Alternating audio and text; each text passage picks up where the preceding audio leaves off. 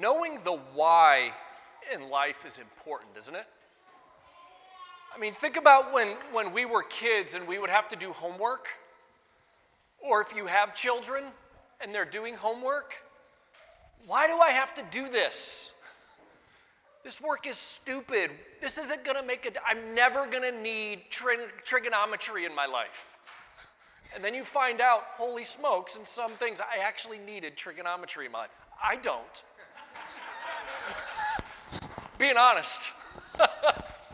I pay people that use it. I'm just kidding. No, because I didn't do it when I was supposed to. No. But knowing the why for things is so important. And I would encourage all of us to regularly come back to the things of why do we do the things we do in our life? Why do I make the decisions that I make? Why does my family exist? Why does my marriage exist? What is the authority that roots my answer in these questions? See, knowing why gives meaning and purpose to what we're doing. It sustains conviction. If I know why I'm doing something, it will have me move beyond just being excited for something, but fuel me with a deep conviction that I'll walk through whatever to get this done or to live in this way. And it enables endurance. Like I think of my wife when I first met her and I was trying to woo her like we're trying to woo the CMA, not really the same type of wooing. And Tara had a goal of running a marathon. She's going to kill me for sharing this. And like to watch her, like she did this program where she started and it was like a 5-minute jog. And then like this whole program that started with, can you jog for 5 minutes? And then following this plan, like, what was it, like right before you ran it, you ran 18 miles. And then you run the marathon. So it started with 5 minutes and then ended up where she literally ran the Austin Marathon and ran 20, whatever ungodly amount of miles it's supposed to be. 26.2. But to watch her with this conviction of wanting to accomplish something, to do something that proved something to herself, that allowed her to have this meaning and purpose, to have a conviction that I got to get this done, and to have endurance to do it on times when her knees hurt, long days at work, when things were difficult, when she was like doing 6 miles and was like, holy cow, I got to do how many more of these? But I think that's a great picture of knowing our why. And our why here, this is what we've been walking through as a church. Why does Missio Church exist? Why did we want to begin to create a new congregation here? And our hope is that as we understand our why, that it not only gives us something to live for, but the right why will even give us something worth dying for. And I would submit that that is a far weightier why than even something to live for.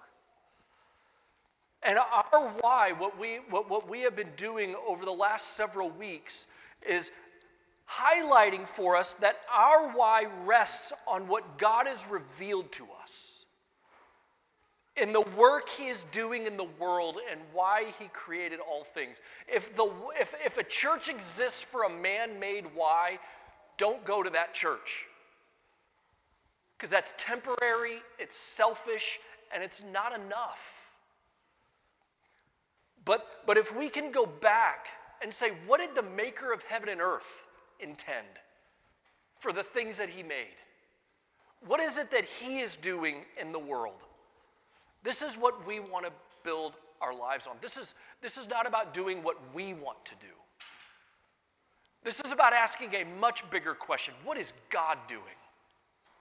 Why is he doing it? What is it that he wants done? And what does it look like when he begins to get what he wants? So as we look through the narrative of Scripture from Genesis to Revelation, we see a God who is the one that defines why all things exist. This is one of the tragedies of our modern world, is we have ripped meaning, transcendent meaning from everything, and made meaning just whatever my heart decides it to be. Which is now devolved into meaning is whatever makes me happy.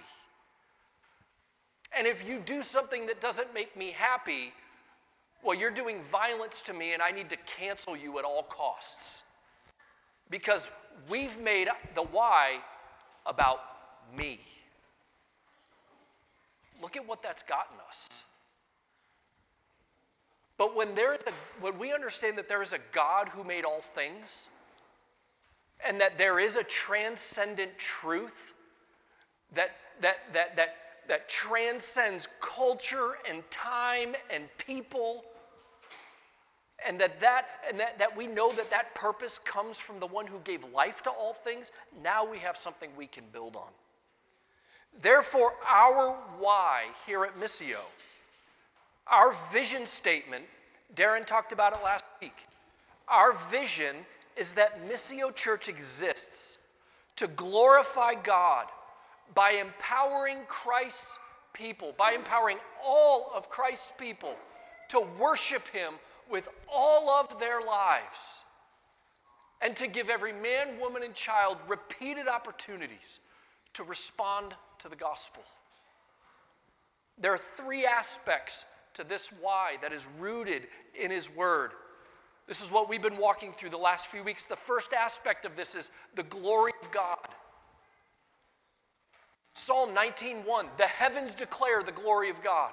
We see it all throughout the scriptures, that God made all things to the praise and honor of his glory. Everything was made from him, it was made through him, and it is all to him. And so we don't want to be a church that just builds a name for ourselves. We don't just want to be a church that comes in and says, hey, Darren and I's goal is just to make people feel really good about themselves so they can go on with their week. Because if you're the center of what we're trying to do, we're actually doing you a disservice. Instead of connecting you to the one who is all satisfying, we're going to try to tickle you so that you'd be satisfied for a moment. We exist for the glory of God. Number two, the second aspect is God's people. God, we're going to talk about this, he is on a mission redeeming a people back to himself. And that those people who belong to him, who were bought and purchased by him, were not only restored back to the God who made them, but then their image is restored in the world, and being restored in the world to actually begin to live out the purposes for which he originally created us to live. And so we want to help be a part of God's work in the world to see all of Christ's people live their whole lives for the glory of that God. And then the third aspect is this idea of God's mission in the world. And today we're going to focus on God's mission. And for that, we're going to look at Revelation chapter 7. Now, I know some of you were like, Revelation? So you're going to bring out a big giant chart with 7 blood moons? You will never see that here at Missio. I know that the book of Revelation can often be an intimidating book. There's a lot of misconceptions about the book of Revelation, and a lot of misconceptions on TV about the book of Revelation. But the book of Revelation was really given as a tremendous gift from God to his church. And I love what G.K. Beale, who is one of the leading theologians of the book of Revelation, the way he writes a summary for why Revelation was written. And it's this: it was written as an ultimate battle cry of victory to God's people who endure a broken, hostile world where we will suffer, there will be hardship, there will be things going on that are in some degree seem like they are tectonic plates, that we are just these small little things walking on that are colliding and moving, and it looks as if evil is completely running rampant and that evil is the one that wins the day. But what we actually see in Revelation is no, Christ rules and he reigns over all of that evil. In fact, he is actually using that evil for his own purposes and for his own glory. He is not the cause of that evil, but he is so good that he's the only one that can take evil, shame, and suffering and bring about something good from it. So he rules and he reigns at the beginning of Revelation. He rules and he reigns through the middle of Revelation. And he rules and he reigns at the end of Revelation, showing that God's purposes will be worked out in the world. And you, church, can find great hope in the midst of your suffering, in the midst of your hardship, because history is going somewhere. And you as his people have a great hope awaiting for you. That's why Revelation was written. And so Revelation opens in chapter 1. Well, first of all, Revelation was written by John the Apostle. John was one of the 12 apostles that followed Jesus for 3 years of his life. He was the only apostle that was at the foot of the cross and watched Jesus die in front of him. This is the same apostle that from the cross, Jesus looks at John, who is next to his mother Mary, and Jesus says, "Woman, behold your son. Son, behold your mother." In other words, John, take care of my mom. I'm entrusting her to you.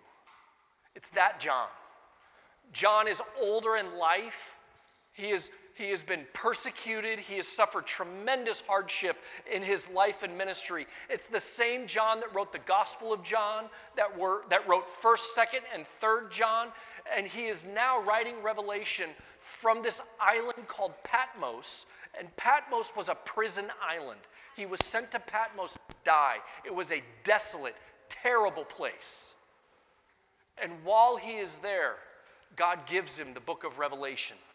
It is the revelation of Jesus. God is revealing something to us about Jesus, revealing something to the world about how God, through the Son, is reconciling all things to himself. And it starts with John seeing this vision of Christ.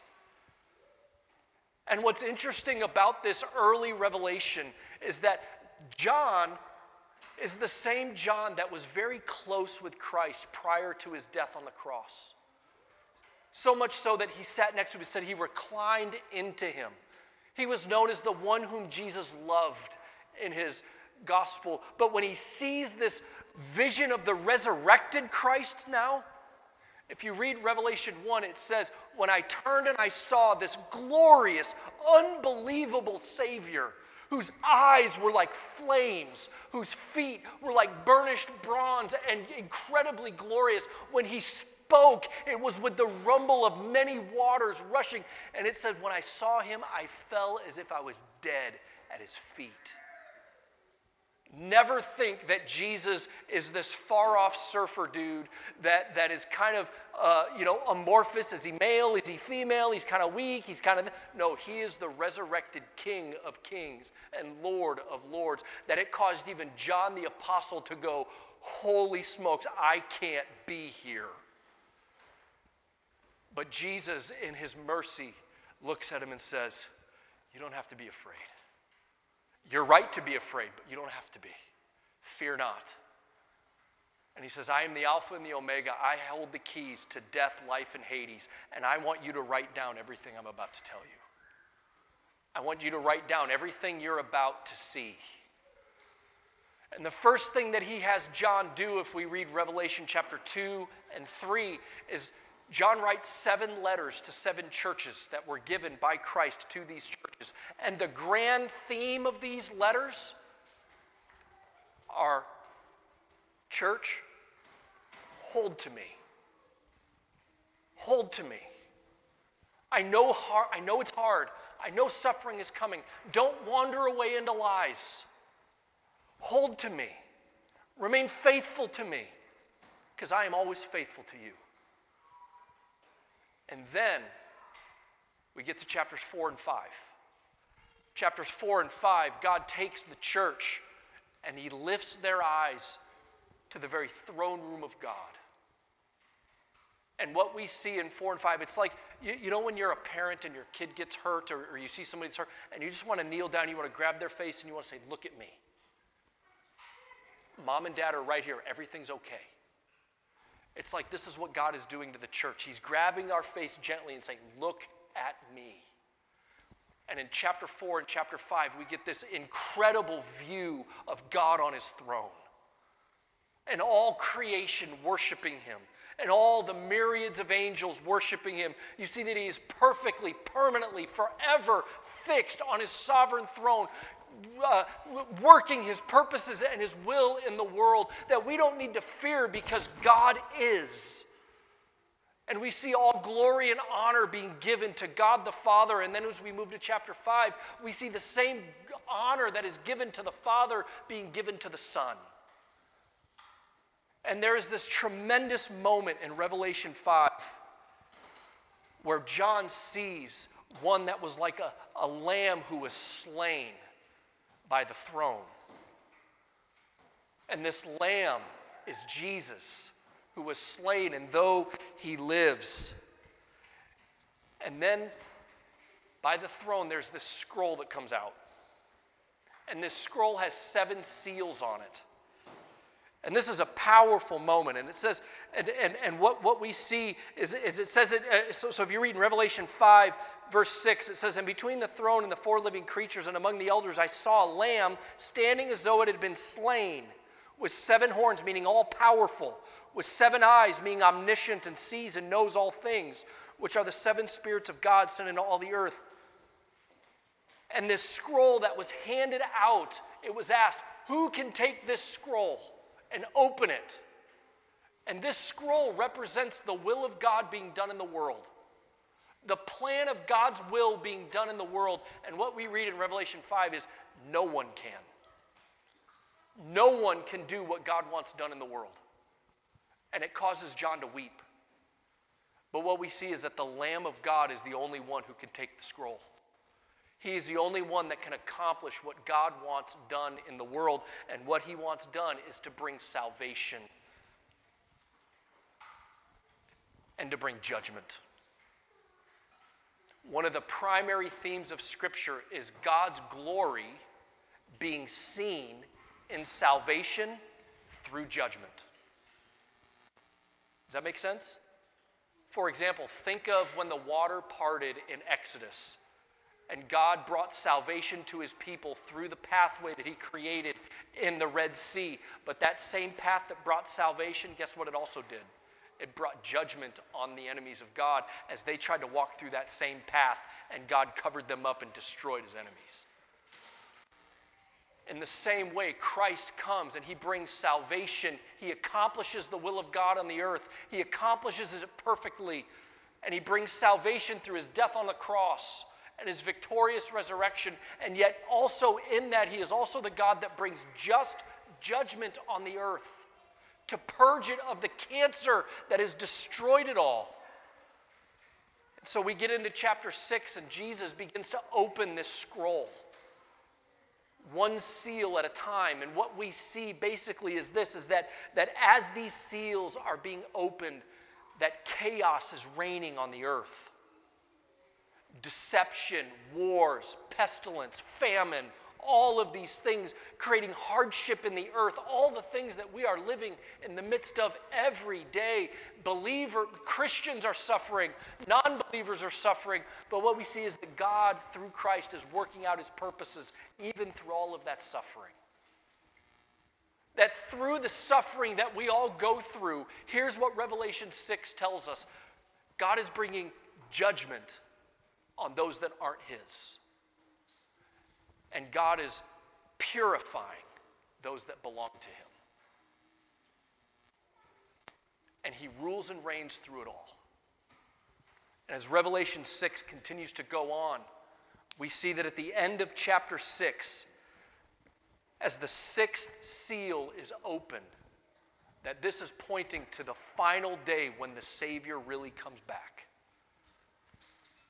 And it's this amazing moment where there's a great earthquake and the sun became black as sackcloth, the full moon became like blood, and the stars of the sky fell to the earth as fig tree sheds its winter fruit, and it's shaken, that the sky vanished, like a scroll that was rolled up, and every mountain and island was removed, and then the kings of the earth and the great ones and all these powerful people at the coming of Christ, they tremble in fear, because as Christ returns as a judge, it causes those great and small to be terrified. And at the very end of chapter 6, it says, for the great day of the world's wrath has come. Who can stand? You ever asked yourself that question? I'm taking time to build this because we need to have a holy understanding of who God is. And he is not a God to be trifled with. He is not a God that we make into our own image. He is not the God that's just there to make us feel better about life. He is the King of Kings. He is the Lord of Lords. He is the one who holds death and life in his hands. He is the God who works even over the evil powers of the world to bend them so that the fruit of that work actually brings him glory. And one day, every single one of us will stand before this God. And the question that's being asked is, who can actually stand before him?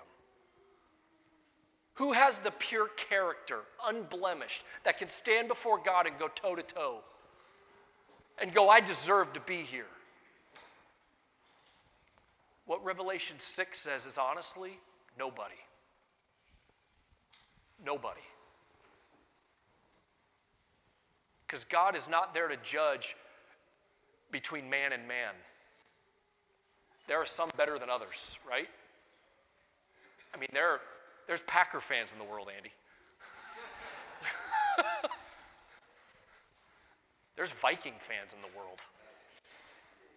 No, I'm just kidding. But yet, we get into chapter 7. And there's this parentheses in the middle of this being told.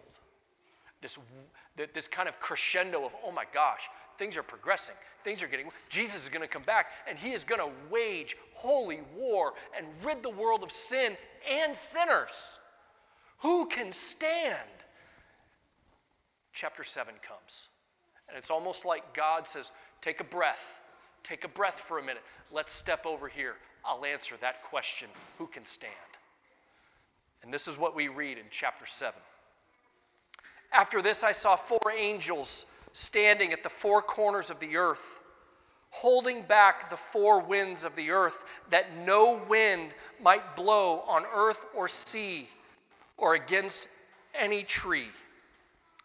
Then I saw another angel ascending from the rising of the sun with the seal of the living God, and he called with a loud voice to the 4 angels who had been given power to harm earth and sea, saying, do not harm the earth or the sea or the trees until we have sealed the servants of our God on their foreheads.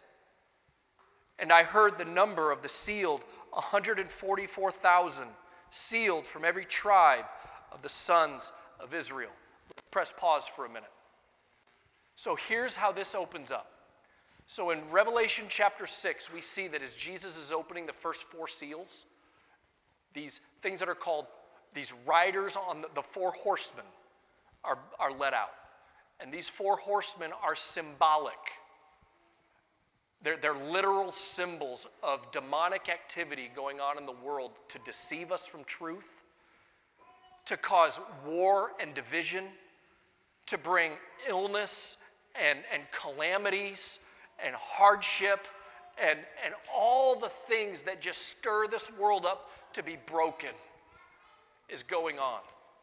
And it's causing harm, and it's causing chaos, and it's causing hardship, and it's causing Christians to die, and people to suffer, and to wander off, and to hate one another, and I mean, we're coming out of a pandemic. Do we not think that's true? Right? And yet, what we see in chapter 1, in this parentheses, is it starts off with these 4 angels who have come from God standing at the 4 corners of the earth. The 4 corners of the earth means the entire known world. So throughout the entire earth, there are these angels that God has given that have authority to do something. And their authority is to hold back the 4 winds of the earth so that no wind might blow on the earth or sea or against any tree. The 4 winds of the earth, if we look at other Old Testament passages, means that the 4 winds of the earth is synonymous with the four horsemen. In other words, this is all the evil of the world, the evil of the nations, all of the demonic activity that seeks to cause harm and death and division and hardship. Hold those back, angels. Hold those back. Restrain them so they are not operating unrestrained. Because God's doing something in the world. Now, this restraining is only temporary. Notice how it says this. That fifth angel comes from the throne, and he says, hold them back until. Until what? Until all of God's people are sealed with his name on their foreheads. This is what is being told. In all of the turmoil, in all of the hardship, in all the things that God is doing, God is restraining evil. Believe it or not, evil is restrained now.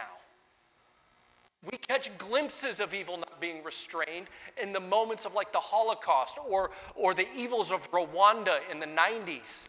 Sometimes we catch glimpses of the evilness of our own heart, but even that's restrained now. Because God is doing something in the world where he's fulfilling the promise he gave to Abraham. I'm going to create a people that are going to bless the whole earth. And I'm going to create a people for myself, which will be as numerous as the stars of the sky. And so evil will be restrained. Yes, it will. Yes, I will use it. Yes, it will have some effect on the world. But in the midst of that, I'm restraining it because I am sealing a people for myself. And what we learn in these verses, and don't miss this, the scriptures tell us that history hinges on God's glory shown in the salvation of his chosen people.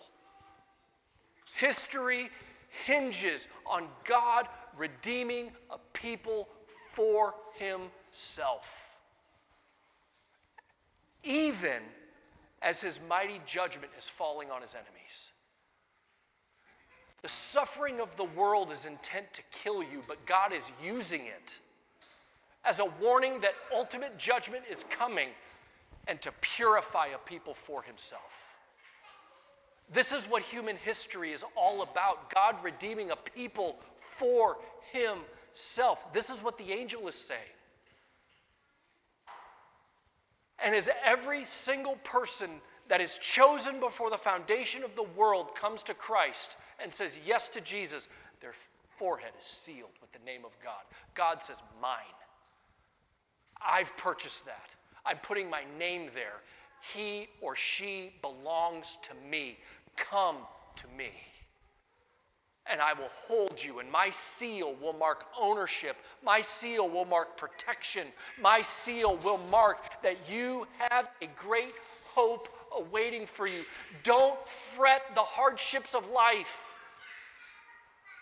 But I'm using it for your good. I'm using it for my glory, and that does not have the final word for you. History hinges on God's glory shown in the salvation of his chosen people. And then he goes even further, and now we see this numbering of the church, of the people of God. Verse 4, and I heard the number of the sealed, 144,000 sealed from the tribe of the sons of Israel. And then you see this, 12,000 from Judah, from Reuben, from Gad, from Asher, from Naphtali. Here's what that means. There are two ways to interpret this. One, it's actually ethnic Israel, where some end times theology believes that there's only going to be 144,000 ethnic Jews saved after what is called the Great Tribulation. But if we understand the real narrative of Scripture, here's what this passage is saying. The church is Israel. And every single person that God has chosen to be saved will be saved. And not one will be missing. If you have been chosen to belong to your God, you will make it to the end. He has counted you. He knows you, he has sealed you, and he will never leave you, and he will never forsake you. He has taken a census of his people, and he is now getting what he purchased. See, Christ's death on the cross accomplished 100% of what he intended it to accomplish. Not one person that he sent to save will be lost. Not one person that belongs to this will be forgotten. And then we move on. So after he sees that God's people are protected, that history is God redeeming a people for himself, and not one of them will be missing, now we go into verse 9. And after God gives him this vision, now he looks and he says, after this I looked, and behold, a great multitude that no one could number, from every nation, from all tribes and peoples and languages, standing before the throne and before the Lamb, clothed in white robes with palm branches in their hands, and crying with a loud voice, salvation belongs to the Lamb. And the angels were standing around the throne and around the elders and the living creatures, and they fell on their faces and worshiped God, saying, Amen, blessing and glory and wisdom and thanksgiving, honor and power and might be to our God forever and ever. Now we get a closer look into who these people are. This people that God is redeeming to himself, that he has numbered every single one of them. And here's what we see, that God's people are from every ethnic group throughout the earth. At the end of days, when all of God's people are standing before the throne from every tribe, every tongue, and every nation, and it's this giant multitude, I can just imagine God turning to Abraham and going, see, I did it. That promise I gave you, it's done. You can't even count them.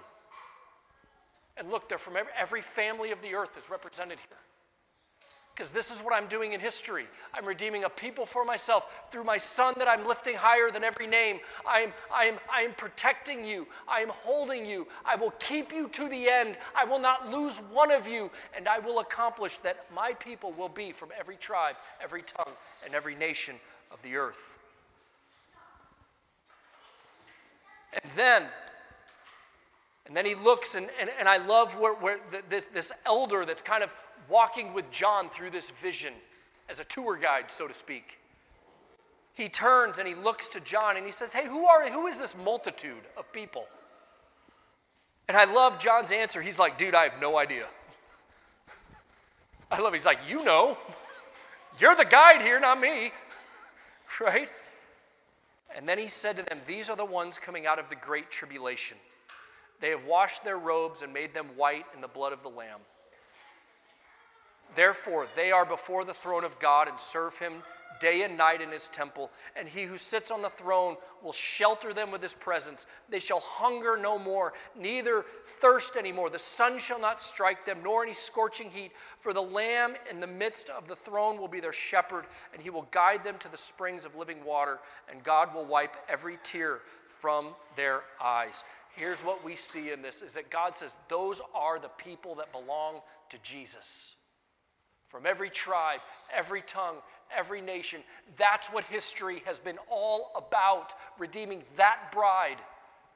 And they will always dwell secure in the presence of their shepherd. And so we see that history hinges on God's glory being shown in the salvation of his people. They are from every ethnic group throughout the earth, and that his people live forever secure in the great hope of Christ. So we need not fear calamity. So what does this mean for us as a church? Number one, we want to exist to be faithful to God's mission in redeeming people back to himself. That begins right here in Ringgold County. That begins with the 21 counties of Iowa, and in our nation and in our world. We want to be about this work unashamedly, releasing every resource we can. Number two, that Missio Church will do this in partnership with the broader body of Christ. No church can do this alone, no matter how big. But we are a part of that multitude. I love what Christopher Wright says, that the whole Bible itself is a missional phenomenon. The Bible renders to us the story of God's mission through God's people and their engagement with God's world for the sake of the whole of God's creation. And number three, that we want to strive to faithfully proclaim the gospel, for it is the power of God to save all those who believe. Guys, there are churches in our own town that want to give a message different than the gospel. That is not the hope for the world.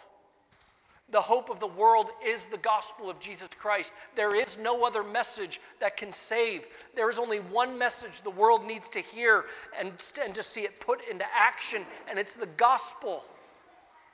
That is the only hope for humanity. There is no hope outside of the resurrection of Jesus. So what does this then mean for you? Number one, I pray that all of us here have trusted in and followed Jesus.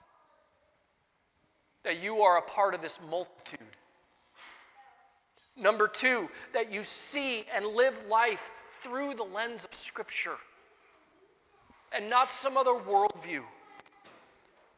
That you are on God's mission with all of us together, and that you share the great hope of Christ, beginning with those closest to you.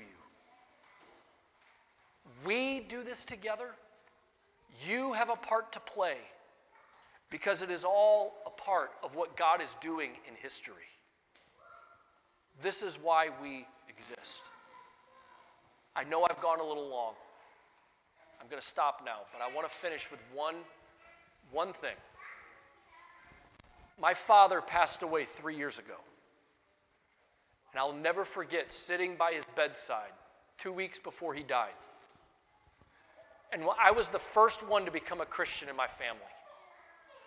And I remember my dad wanted nothing to do with what I was doing. And I had an opportunity over years of witnessing to him that he came to Christ, and I got to baptize him in the Gulf of Mexico. It was one of the greatest points of ministry in my life. And I remember sitting by his bedside, and I knew this was going to be the last time I would ever talk with my father. And I rejoiced with the fact that the last thing we talked about was his hope in Christ. That he will see Jesus, and he was on the clock to the moment when he would see him. And on the day that he passed, and I still grieve him horribly to this day. And yet my grief is not without hope, because he's where I long to be. This is not about getting people to come to a service. This is about proclaiming a message of hope and life to no longer fear when God will come, because who can stand before the living God? Last thing, I promise I'll be done. I'm sorry, I'll be done. I'll be done. Look at verse 9, at this multitude.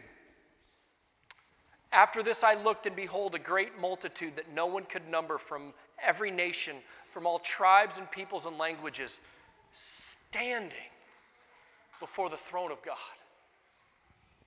The people redeemed by Jesus can stand before the living God. We are messengers of hope. Forgive my length. Let's pray. Father in heaven, we come to you in the name of your Son. And God, there is so much more that we could say in regards to what you're doing in the world, and I spoke too long, and God, I pray that you forgive any frivolity that I have said, but God, I do pray that we would be a church that is on a singular mission, with a singular message of life for this community in this world, that we would be a people who faithfully proclaim your message, and that each one of us would be individual persons that are on that mission as well. May it all be for your glory. In Jesus' name, amen.